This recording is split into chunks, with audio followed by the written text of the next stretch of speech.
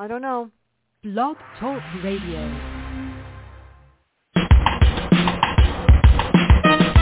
Let's get lost in a better place.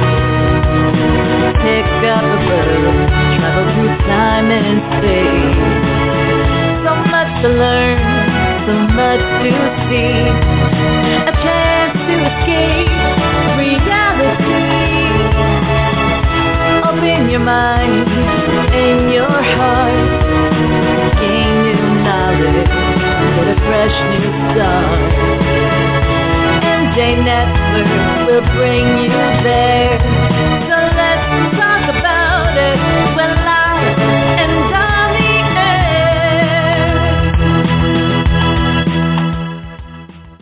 Good morning, everyone. This is Fran Lewis, and I am waiting for the author of Make Your Move to call in. I don't know what happened. Jon Birger is supposed to be here and talk about his brand new book called The New Science of Dating and Why Women Are in Charge. The book focuses on women being in charge of dating. It offers bold ideas, and hallelujah, finally, yay. Let me see if I can get... Hi. Hey. It was 10 o'clock was the right time, right? Yeah, but they were supposed to tell you to call in before. That's why. So I'm worried. sorry. No, I'm sorry. No, he told me 10. That's okay. This is very interesting. What made you decide to write a book about dating, and where were you when I was dating before, a long time ago? Well, so my first book, Datanomics, was less of an advice book. It explored how lopsided gender ratios among college graduates kind of affect post-college dating. So for the past, 30 years, we've had 1/3 more women than men graduate from college, and probably like lots of people, I knew all these fabulous single women who had everything going for them but couldn't find a guy. But the first book was really more kind of pop science, anthropology. I didn't really have any solutions to this problem. And when I got out on book tour, I realized that while women did appreciate the explanation, they still wanted me to tell them what to do. So that was kind of the origin of my new book, Make Your Move. Well, if they knew my mother, she would have programmed them to date whoever she told them to. Seriously.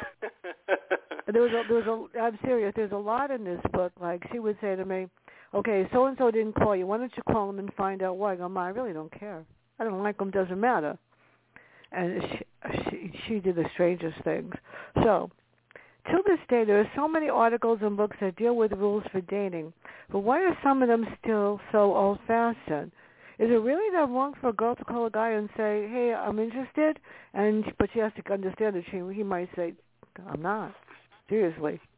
Yeah, no, it's kind of amazing that we have all these incredibly powerful women running, CEOs of Fortune 500 companies. We have Angela Merkel negotiating truces in Ukraine, but God forbid a woman ask a guy out on a date, or even worse, ask him to marry her. So we're kind of, it feels like we've achieved progress in so many other aspects of gender roles, but we're kind of stuck in this one.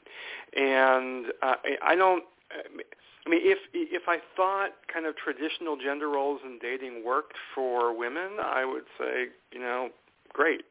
But I don't believe they work so well, particularly because I think a lot of guys these days are gun-shy and nervous about doing or saying the wrong thing. So I think women who are assertive and who ignore all these kind of old-fashioned rule books like The Rules or Ignore the Guy, Get the Guy, which basically advocate this very complicated version of playing hard to get. I think women who kind of bypass that and just do what they want to do, and there's a guy they like, ask him out, I think those women fare better.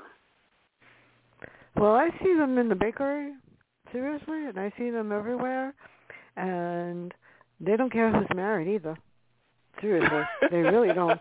I know, because my husband walked into the bakery the other day, and 3 girls walked up to him. I didn't say anything. I just cracked up laughing, and they looked at me and go, he's stuck with me. What can I tell you?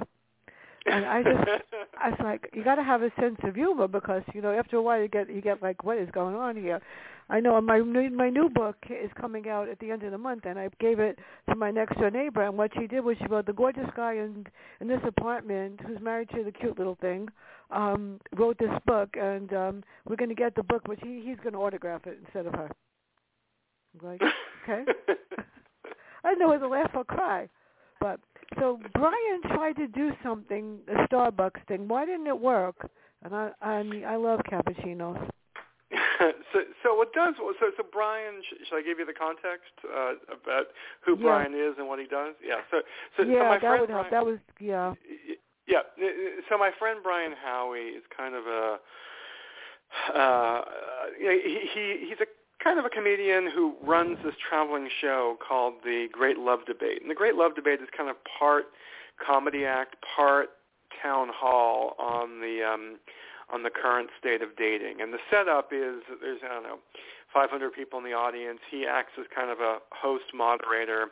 And then there are maybe 4 dating experts on stage who kind of, who are like, and Brian kind of moderates this conversation between the dating experts on stage and the audience. And I've been on stage for, I think, 6 or 7 of these shows. And Brian has this kind of bit that he does every Great Love Debate, in which he pulls 2 volunteers from the audience, a woman who says she's approachable and a guy who claims he's got game. And I have to say that the last time I was on the panel, it was post Me Too, and it was interesting because the guy the guy who volunteered was like so tongue-tied and so nervous, the whole thing started feeling kind of cruel and unusual. Whereas before Me Too, the guys were still cautious, but not all of them were. I mean some of the guys ended up touching the woman, like trying to, the goal is to pretend that they're in line at Starbucks and he's trying to pick her up. I'm sorry, I left that part out. So in order to get her attention, he touched her shoulder, touched her arm, that kind of thing. And Brian always asks the audience for a little bit of a post-mortem, well, what did you think of what transpired during this play acting? And the response is always the same. 1/3 of the women hate the touching and consider it harassment. 1/3 don't mind it, and 1/3 say they would only want a guy to touch them if he was cute. But this kind of gets to the problem because guys don't know, particularly in the post-Me Too world, whether they qualify. That's very true, because you don't know whether they're just trying to get your attention or they're trying to get something else. Seriously. Well, right, but I think I think it's just safer these days for men not to take risks. And the flip side of that is women who are willing to take risks just have this huge built-in advantage over other women who kind of wait to be courted. My mother would say, "Wait till they call you." Except if they don't like you, then find out why. I thought, basically, I don't care. It doesn't matter. So why does it? Like yep, I'm with you. It doesn't sound like what? It's just like weird. Yeah. Yeah, I mean, like I said, guys are a little gun shy these days, and the secret about men that women never believe, but is true for most of us, is that guys like women who like them.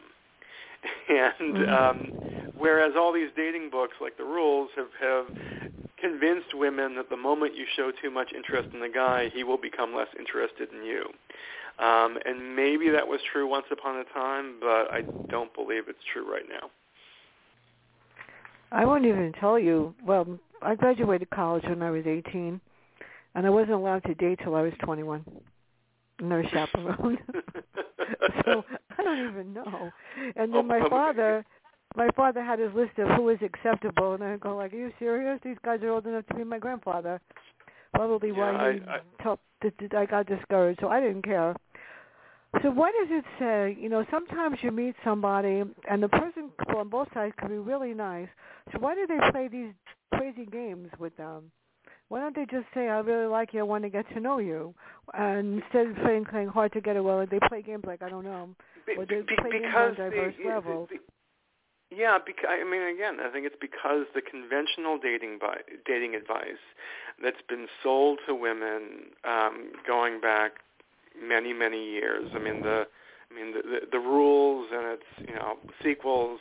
These books have sold gazillions of copies. There've been a gazillion copycat books like Ignore the Guy, Get the Guy that all kind of preach this idea that that men are hardwired to be aggressive and to pursue women, and that kind of the biological role for women is merely to be passive filters of male advances. And the science doesn't really back that up. There's no, the biologists have looked at this and have found that there's no evidence behind this. This is kind of a cultural creation. And this is why women who are what I call rule breakers tend to have this advantage. But I'm not blaming women who have kind of grown up with this ethos, this notion that the only way to get a guy is by playing hard to get, because that's been the advice that's been passed along. It sounds like by your mom and by millions of moms and by all these dating books. Yeah. And it's a challenge to get singles to think, oh, well, what I've been told may not be true. Well, you said a little brother, not much younger than me. Me? I'm 52. Yeah, and he was a trip and a half. So if I really didn't like someone, he got rid of them for me. Took care of it, no problem. He would call, the person would call up and he'd go like, my sister really doesn't like you, bye. And I would have to pay him $5 to do that, but it was worth it. Well, the guy would walk in and he would say, I'm not feeling well, you're not going out because my sister needs to watch me. I wanted to kill him, but I used to crack up laughing. But sometimes that does work. I never know. So this was interesting. What is Make Your Move Online Dating Challenge? What does that mean? I think that was really cool. Offline dating challenge. So offline. That's what I wrote. I'm looking at my thing offline. It says offline. Yeah. So I'm not. If you read the book, I'm not a fan of dating apps. I've yet to meet the woman who comes up to me and says, "Oh, I love Tinder. I love OkCupid. All the guys are so nice, and everything works out so well, and it's so easy to find true love." I mean, it's like laughable every time I start into this shtick. Most singles, and the surveys show this, most singles don't like online dating, and they don't trust the people on the dating app. Yet it's kind of an addiction at this point, because there's like what I call the fear of missing out. If everybody else is on the apps, I have to be on the apps too. Even though the science shows that the breakup rates are significantly higher for couples who meet online than for people who meet in the real world, and also that there are legitimate safety risks, to dating complete strangers online versus people you actually know and have a connection to in the real world. I mean, there was a survey that Pew Research did that showed that I think 1/5 of women on dating apps have been threatened with physical violence. I mean, if there was a singles bar where 1 out of every 5 women were being threatened with violence, I mean, nobody would go back. So the point of the offline dating challenge is to kind of try to get singles to take a break from online dating, and I kind of call it a romantic cleanse. Like basically delete all the apps, and go back to dating people who you know or whom you're connected to in the real world. And it starts with making a list of single people you know whom you've ever wanted to date. And actually, I ask this question all the time, singles. And I gave a talk to a college in Florida not so long ago. And I asked them this question: how many of you know somebody? How many of you know somebody single whom you've ever wondered about dating? And there were 30 kids in this class, and 30 hands went up. So my sense is that most people, not all people, but most people know singles who they've wondered about dating. And my question is, why would you start from zero with a complete stranger from an app when there's already somebody you know and like who you've thought about dating? So anyway, the first step is making a list. The second step the first step is getting rid of the apps. The second step is making a list, and then kind of it goes on from there to asking friends and family to recommend someone, or if they have any ideas for setups, then ranking the list, things like that. But the whole idea is to create a game plan for singles, particularly single women, to ask out men whom they either already know from the real world or whom they're connected to, maybe through friends, maybe through family, because an important part of dating is accountability. I mean, I think one of the reasons why there's so much complaining particularly from women about online first dates is because there's no accountability. I mean, the guy can act like a jerk, and there's no consequence. But if your best friend sets you up with her cousin and the cousin acts like a jerk on a first date, there are going to be consequences. So I think dating people whom you actually know or whom you're connected to from the real world has huge advantages. No, I agree with you because, I've read a lot of books, as you know, and there's a safety factor, too, because sometimes, I know these are dating agencies that I've dealt with in the past a long time ago, and sometimes the profiles, what they tell you is not true. Sometimes the pictures that they show you is not really that person. What they claim they do, they lie a lot, too, which is really scary because you don't know who you're meeting. Absolutely. I mean, with the apps in particular, I mean, a good matchmaker is doing her due diligence, but with a dating app, you have no idea who's walking through the door of the sushi restaurant. And there's a woman I interviewed for the book who told me after so many bad experiences of men lying to her, she kind of viewed online dating as, in her words, a doubter's game, D-O-U-B-T, a doubter's game. And as a result, she started kind of, every first date, she would spend the first date trying to find the holes in the guy's story, just to make sure he wasn't married, he wasn't an axe murderer, that he really was a pilot and not, an ex-con or something like that.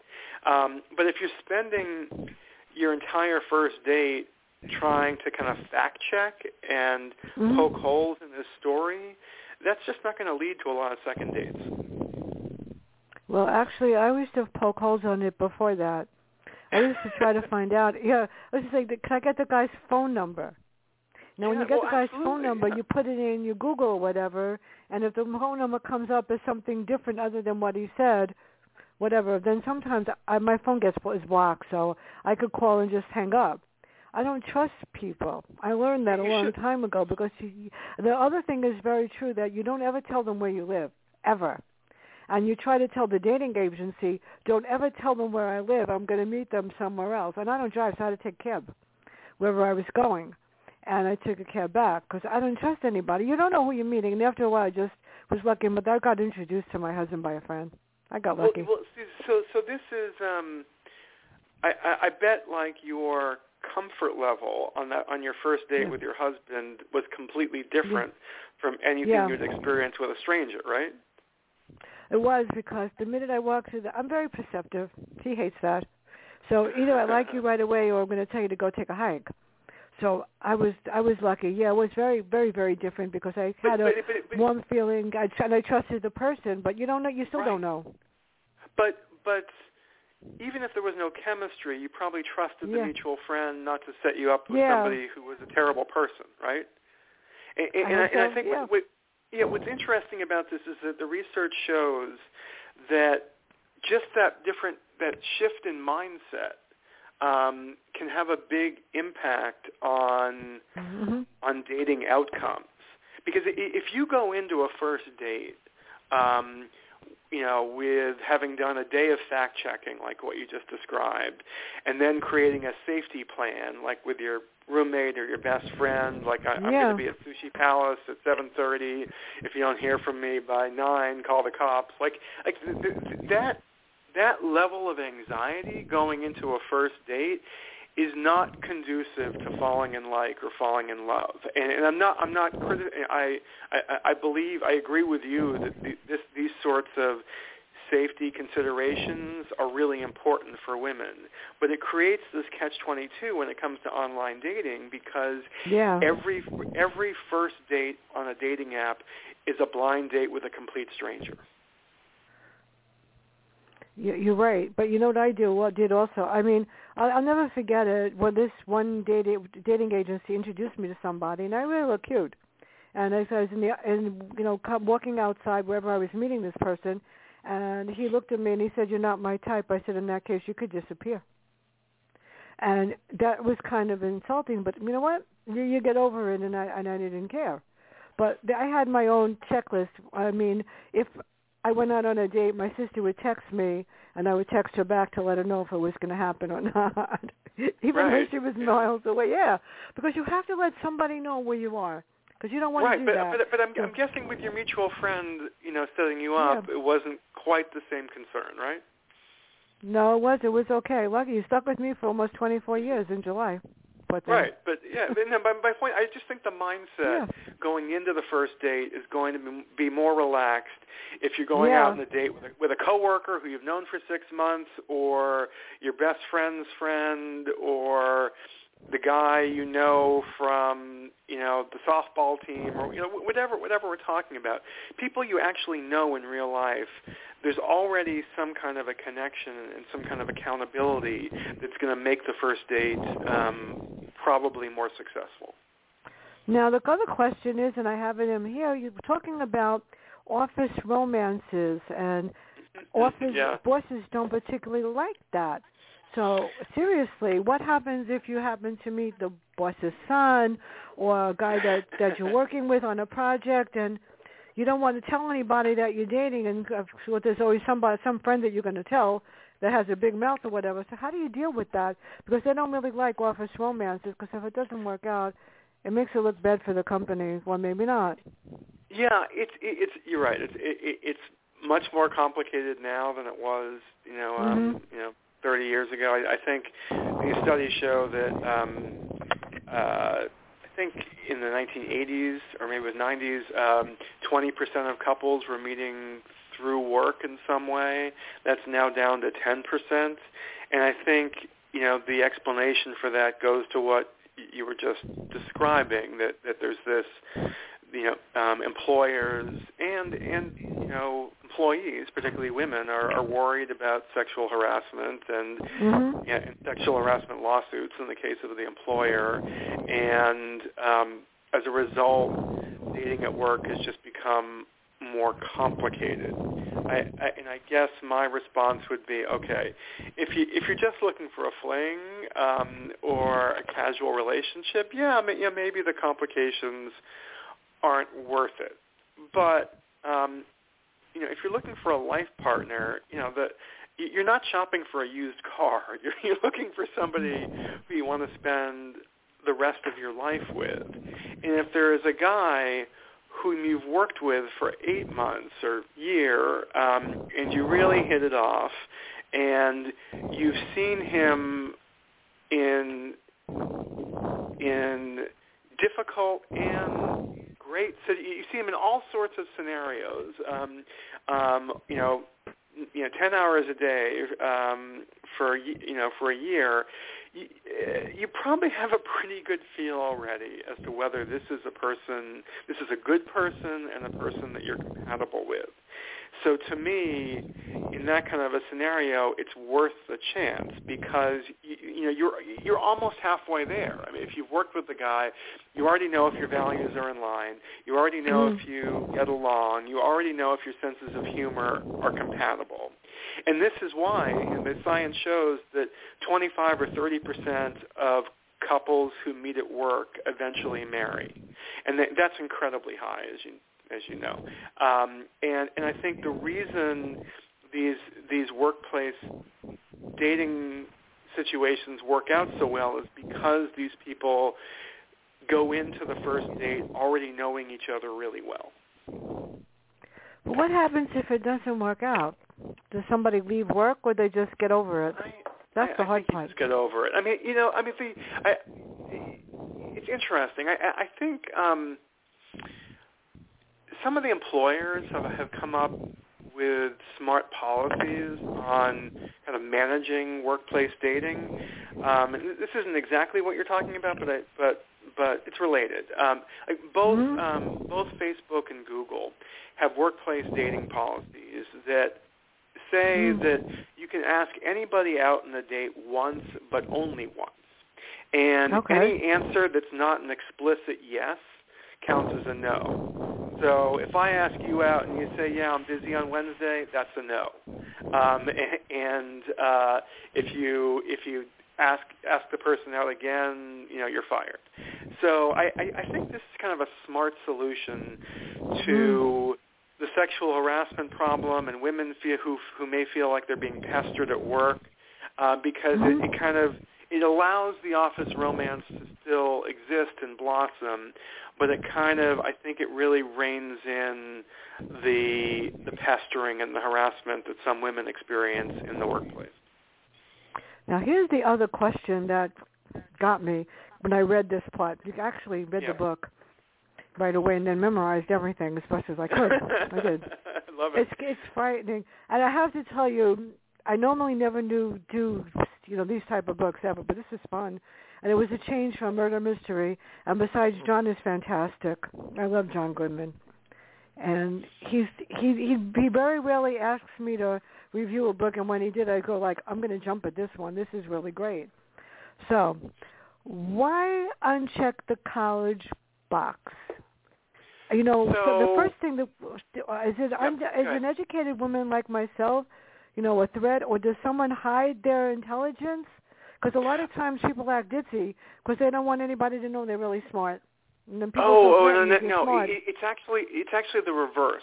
So when I talk about unchecking the college box, I'm talking about these screening functions that singles on dating apps use to find other singles. And I think what a lot of people, and I think it's not even conscious. Or it is conscious, but nobody puts too much thought into it, because if you grew up with college-educated parents and you went to college and you live in a white-collar world, obviously when you're doing a search function for a potential partner, I think it's, you might not even think twice about saying, okay, well, I want somebody who went to college, and it's like when you're shopping for, I know you said you don't drive, but it's like shopping for a new car, checking off, all the options that you want in a new car, and one of them is free for college grad people. It's to date another college grad. And the point I make in the book is that, it's twofold. One, there are fewer college grad men these days. So if you have an environment, a world in which there are 1/3 more women than men graduating from college, by only searching, or by only being willing to date other men who went to college, you're limiting yourself to a too small dating pool, and you're giving those educated men kind of an unfair advantage, and it makes them easier to take advantage of you because they have so many more options. And so my advice when I talk about unchecking the college box is to kind of open yourself up to the possibility of dating electricians or firemen or plumbers or whatever, because obviously, if there are too many women in the college grad dating pool, there are going to be too many men in the non-college dating pool. And the research shows that that the sex that's in the majority, there are too many of, that those guys tend to be more monogamous. So I actually think some of those electricians and firemen and cops, might be better partners than the lawyers and doctors who have a million options. I dated lawyers and doctors, and I never, seriously.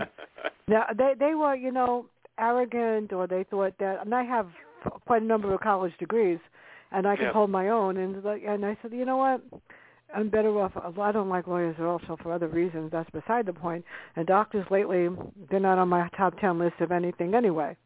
So let's say you finally meet someone and you finally like this person. So what are the qualities of a reluctant groom? What happens if he decides to chicken out? That happens. So I'm guessing, Fran, you know couples who are in this situation in which, like, they've been dating 5-6 years, the woman wants to get married, but the guy seems to be in no rush. Is that like a scenario you've seen play out before? Yeah. So the question is what to do about it.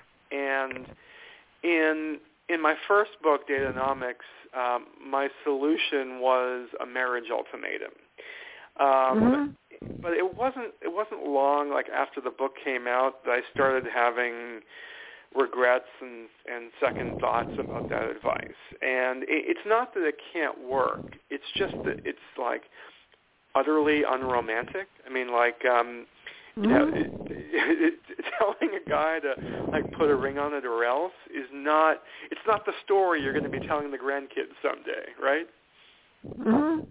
And actually, these, one of the things I talk about in the book is that these engagement stories are important, and they can kind of be mortar to a successful relationship. Telling and retelling the wonderful story about how you got engaged can actually be important to the relationship. So having an engagement story in which, I gave your dad a marriage ultimatum and he finally gave in is not, it's not going to be, it's not something you can kind of build off of easily. And also, the woman is always going to live in fear of that day that you get into a fight, and as you know, I'm married, you're married. I mean, marriages are not always easy, and someday there's going to be some fight in which he said, well, I didn't even want to get married, but you made me. And, like, I started worrying about those kinds of issues. And it seemed to me, after talking to some dating experts and others who I interview in the book, that a far better solution to the ultimatum is to just ask the guy to marry you. Because, telling a guy, marry me or else, is much, much different than saying to a guy, look, I love you, I want to spend the rest of my life with you, will you marry me? Very few guys, if they really value the relationship, are going to say no to the latter. But as you know, guys get defensive, and his reaction to the former, to the ultimatum, might be unnecessarily negative because guys just don't like being told what to do. Yeah, I know. And sometimes other things come into play. I'm getting really good at this, let me tell you. Sometimes, I mean, it could be a really great guy, really great girl. They get along great, and then somebody's mother doesn't want the relationship. So what do you do then? Well, see, I have to say, the couples I know who are in that boat, it actually strengthened the relationship. Like it's the whole, like, it's with kids, like the whole thing of like, oh, you definitely can't do that, and then suddenly that's the only thing they want to do. So I don't know. I mean, I'm sure there have been scenarios in which relationships have failed because the parents didn't approve, but at least the ones I've seen, it's kind of been the opposite. That the external pressure kind of drew them closer together. You know what I thought was cool? I have the book in front of me, and I have two nieces that don't know it, but they're getting copies of this. This is very important because one is not dating anybody, which is a good thing, and the other one is dating someone that I'm not sure about because I haven't met him, and he hasn't Facebooked me, so I can't, give my opinion, but I will eventually. So join the conversation on your Make Your Move blog at Jon Birger. How does that help people? That is so cool. Well, it was really that I wanted, this is my first true advice book, and I just wanted people to email me and tell me like how, how things were going, and if they used the advice, I wanted them to share their stories. So it was really, that was really just the idea that I wanted to hear from people. And actually, as it has turned out, most of the people who have emailed me, they don't really want their stories on the blog necessarily, and that's fine. But I'm still glad to get the feedback and to hear that in most cases, not all, but in most cases, they've been it's worked out. Like they've taken chances that they wouldn't have otherwise taken, and suddenly opportunities have popped up. No, I think this is really cool. Like I said, where were you? But before I forget, I have three. Haven't had 3 shows in a week. I'm booked until the end of October with 3 every week. It's like, oh my God. So the 15th tomorrow, the author of The Day Before I Died, J.F. Whitaker. On the 16th, Brian Silverman, Freedom Job. On Monday, Chris Carlson, the Ack Girls. On the 23rd, Charlie Finley. On the 28th, Dead Tree Tales. Somebody tried to poison an Angora oak. On the 29th, Tess Gerritsen and Gary Braver, Choose Me. And on the 30th, a book that is really, it's called Through a Sober Lens, and it's through, this guy is a photographer, but he was drug addict and an alcoholic, and he tells a story through pictures that he took, photographs. It's fantastic. So that's what's coming up. I take a break in July. In August, I start with Jeff Bond, and his new release, The Begonia Killer. So what is the best plan and best way in a relationship to keep it going? And is there a real formula, or you just have to figure it out for yourself? In terms of like a marriage or an existing relationship? Any kind of relationship. How do you keep it going? I mean, you meet somebody, you're dating him for a month or 2, and you're saying, am I getting bored? Or is he really right? Or how do you keep the energy going?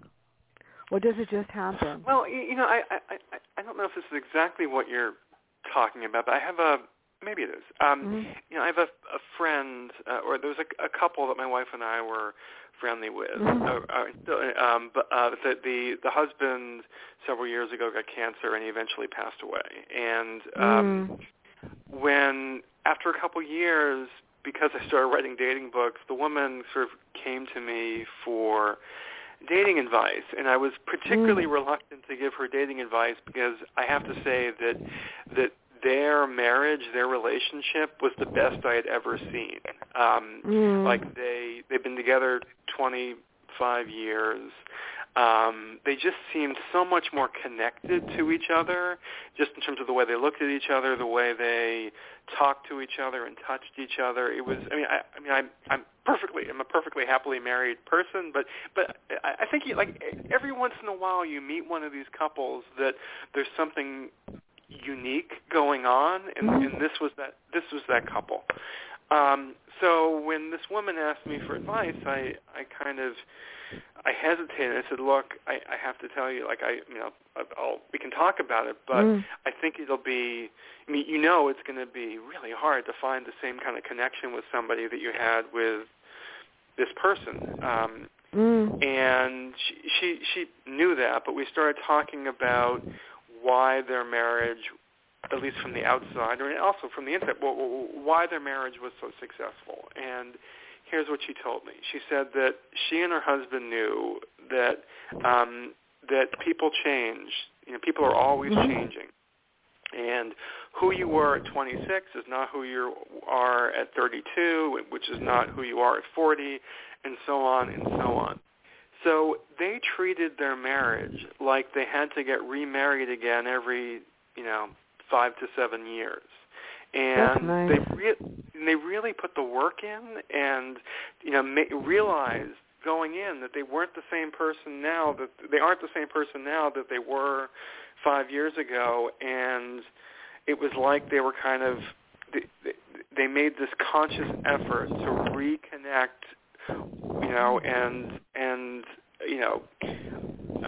not just take things for granted, and just do the work again every 5 to 7 years. And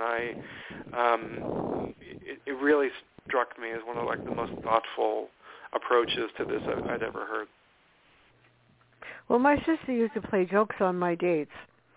She would meet somebody if she was in my apartment, whatever she was there, and she would have a clipboard with questions to ask and see if they passed the Marsha. I remember my sister died. I was so sad. The Marsha Joyce clipboard test, so my nieces were beginning it. I thought it was hilarious. Of course, they didn't, but I thought it was one way to get to know if they have a sense of humor or whatever. I thought that was funny as anything, and my poor husband had to go through that, but I thought it was fun. You have to have a sense of humor, or what's the point? And she used to do that just for fun. And I told my niece, I'm going to try the same thing on you. So, why should they go into dating with an open mind? How do you go into a date? I mean, you meet somebody, and a lot of people just have this preconceived notion, oh, he's an electrician, who is this, oh, he's that, or she's this, or she's that, rather than going into it with an open mind. And how did you get all these people to open up on the book? Those stories are interesting. Yeah, well, I mean, to your last question first, I mean, I use pseudonyms throughout the book, and that's disclosed in the book. So it's easier to get people to tell their relationship stories if they know that they aren't going to be identified. And, some of these people were people who I found through matchmakers or other dating professionals. Some of them were friends or friends of friends. Some of them were couples who had read the first book and reached out to me after that. So it was kind of, across the gamut in terms of how I found these couples. And there were a couple that, the story that I tell in the, proposed to him chapter about women proposing to men.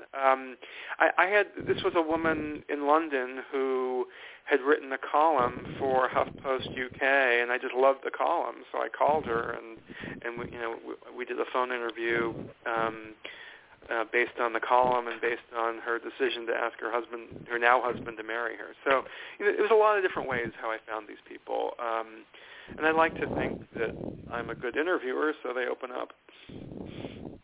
You seem like a really good interviewer. This is really interesting. I think so. I mean, my background is in journalism. I wrote for Fortune for many years. I've never done this. I've done motivational speak. I've done everybody, just about. And I've read over thousands of books. And I said, when Jon asked me to do this, I said, okay, let me read the book first. And I'm going to post a review later. I don't know how it didn't got. My computer makes things disappear. And my Just Review site makes things just disappear. And I could swear I posted this with 10 stars a long time ago, and I'm just going to check afterwards. I mean, I don't normally do books like this, but this was I couldn't put it down. I go this is really good. This is really fantastic.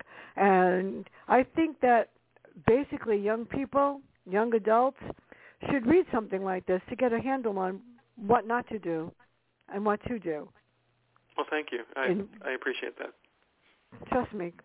Lately I read a mystery thriller that I have to interview the author in September, and I'm going oh my God, this is probably one of the worst books I've ever read.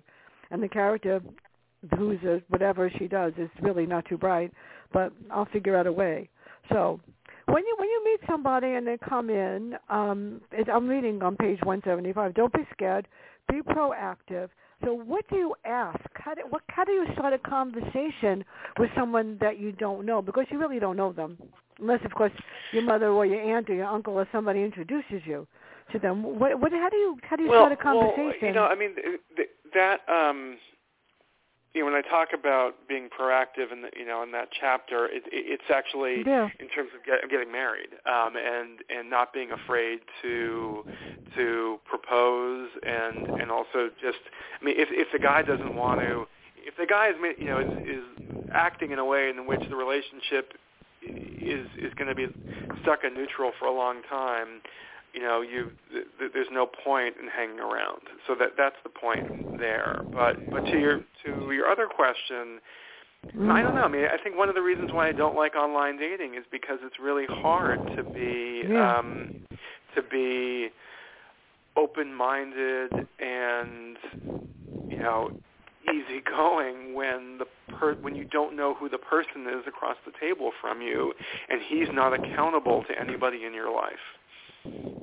No, I agree. I also learned something almost the hard way. I don't drink ever, and I drink soda or seltzer or something. And the one thing I did learn a long time ago is never leave your drink on the table, and if you do, ask for another one when you come back, because you don't know if he's going to spike it. And that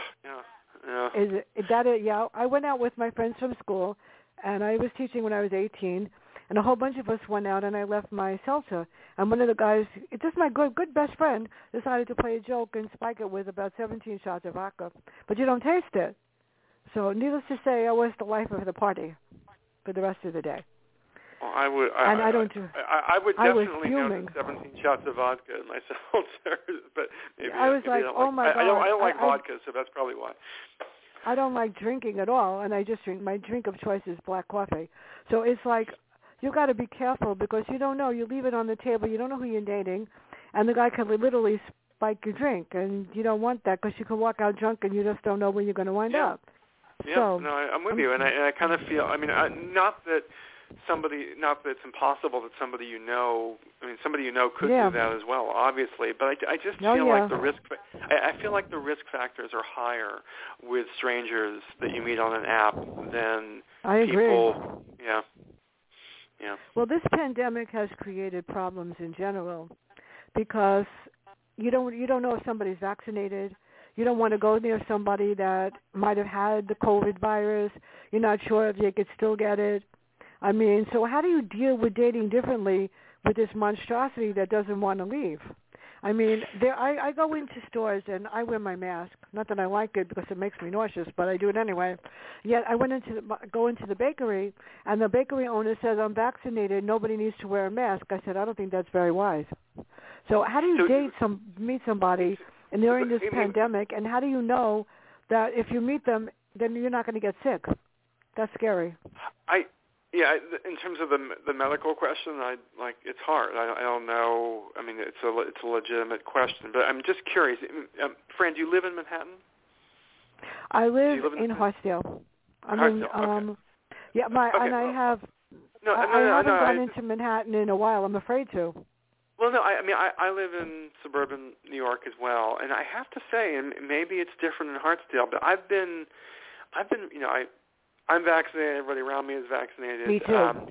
But I've been surprised at how, if you had asked me in March how long it would take for people to be more relaxed and not as anxious about COVID, and not feeling they had to even wear a mask like at the park, I would have thought it's going to be a year before people are comfortable with it. And to me, it seems like. My parents live in Massachusetts, and it's even more it's moving even faster there. I personally view this as a good thing. I mean, I certainly, like a lot of people, have some COVID fatigue, and I can't wait for things to get back to normal. But just in terms of the dating stuff, I really thought that if we had talked at the beginning of the year that in June COVID would still be a huge issue when it came to dating. It is. I don't. I mean, compared to what maybe my expectations were so over the top in terms of how limiting it would still be. I feel like for a lot of singles, things are so much more relaxed than they were in March. Now it's hard to. Maybe I thought that everything would still be totally locked down and people would be afraid to even hold hands, and we're definitely not there right now. Well, I look at the news and I see them in the bars, exactly. and I see them in the restaurant near me, And the restaurant near me has outside dining, and I call up and say, would you please put my order together and I'll come and get it, bring it outside. Because the people, there's no room in there. They're sitting without masks, and they're sitting, one booth behind the other, not even separated anymore. On Saturday, I go to the Bronx to get my delicious oatmeal grid breakfast because I got my hair done, and they have masks in there, and nobody, pretty much I just call and say, is it ready yet? And, they bring it out. I don't know. I don't feel so, and I know they're all vaccinated. My hairdresser, thank God, is vaccinated, but he had COVID. And he called me he texted me when I was on my radio show. Needless to say, the expletives that came out of my mouth, I wouldn't even repeat it. And it was like, oh my God, yeah. And I had to go get tested that day, and I was fine. But I was with him on Saturday, and he was out for 6 weeks, and he's just got the Johnson & Johnson, and I got the Moderna, which was horrible. But you know what? You survive. What happens if someone is not vaccinated and the girl is vaccinated and the guy isn't? Do you go out on the date? Do you take a chance? That's scary. So if you, the person I'm advising, is not vaccinated and you're worried about the date. Yeah, I mean, if you're an unvaccinated person, it's hard because there are, like you're sort of getting at, there are people who, for medical reasons, can't have the vaccine right now. Yeah. And I feel for them in terms of meeting people because everything is opening up more. Yeah. And Fran, I'm sorry, I don't have a good answer to that question. I don't That's know. a hard one. Well, This is a good one. How do you share your book with the public, and what's next for you? And when am I getting it? I have to put that in.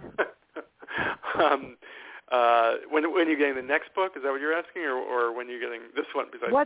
How do you share your book with the public? Because I know that John said you've been on The View. That must be fun. That must be really fun. Been on what? I'm sorry. What? You said you've been on The View with Whoopi? No, I was on Good Morning America. That's even better. Yeah. No, I mean, that must be fun. You can find me on Twitter at Jon Birger1, JonBirger1. You can find me on my website, which is jonbirger.com, Instagram, LinkedIn. I also do these virtual book club Q&As. If anybody's interested, nice. I partnered with a company called bookyaya.com, and through the Bookyaya platform, if you have a book club and you want to read Make Your Move, I'll participate in the Q&A with with your group, and I'll send you a signed copy of the book as well. I'll have to tell that to my cousins who have these book clubs. This girl just does her reviews. My site is just reviews, and for those of you that are brave, my new book is coming out June 26th. It's called Population Zero. It's a world without people. I created worlds that no one would want to live in. I invited a dead person to come back and experience the world. And at the end I ask, would you like to live in this world, or would you start acting more civilized in the one we're in? It's to teach lessons. I've got a lot of people that like it and a lot of people that don't like it. It's different. It's more like Twilight Zone. But I'm very proud of myself that I wrote it. And it's not the caliber of a New York Times bestseller, but you never know. It's going to come out on June 26th. And I wrote it in memory of my sister who forced me to do this. And MJ Network, which is this network, is after her. So what's your next book? So I'm actually ghostwriting a book, and unfortunately I can't talk about it. So I'm busy with a ghostwriting project, but I can't talk about it. I'm sorry. That's interesting. But honestly, I didn't know what to do next. I didn't have a perfect idea for my own next book. So when the ghostwriting opportunity came along, I figured, well, I can take the next year to figure out what I want to do next. So I'm still thinking about it. Well, to write something different, it might be interesting if you wrote a regular romance dating book and see how it turns out. Because I don't know. I may be done with the dating category. Maybe it's time to branch out into something new. So Well, if you need to kill off somebody, I can give you a list for murder victims. I've read thousands of books, but my former agent. I was talking to him about a sequel for the first book, Dateonomics, and I suggested Divorceonomics. That sounds good too. It did sound good, but he immediately kind of threw splash some cold water on it because he had this thing that he called the Scarsdale train platform test. And the gist of it was, would you want to be seen reading this book on the Scarsdale train platform? And the answer for Divorceonomics was always no. So I would read it because you know what? It teaches people how to get over themselves, and when you get a divorce, oh well, so what? Yeah, no, there are people that get crushed, and then there are people that who cares? I think there could be a need for it. I think the problem is people like uplifting books, happier books, and I wasn't sure if there would be enough of a market. There probably would be if it was just like a romance that didn't work out and divorce advice in between. Maybe. But anyway, I want to thank you so much. This has been fun, and everyone, the sun came out. It's not raining anymore. Not that it matters. Yep. Here too. It's gorgeous outside. Yeah, I got worried because I coach Little League and we have a game tomorrow, and I was worried the fields might be soaked, but I think we're going to be okay. That is good. My nephew coaches also. He's 21. Jake coaches, but my brother goes with him because for some reason he doesn't trust him to do it by himself. What can I say? Well, that's my family. Tomorrow I want is to our thank you so much. Okay. And if you write another so one, let me know. And if you're ghostwriting a book and the ghost wants me to read it, let me know too. I will. Thank you. I appreciate it. Thank you so much, everybody. Stay safe. Don't hesitate to put on a mask if you're not sure. Everybody stay safe. Jon, thank you so much. Everybody have a great day, and bye.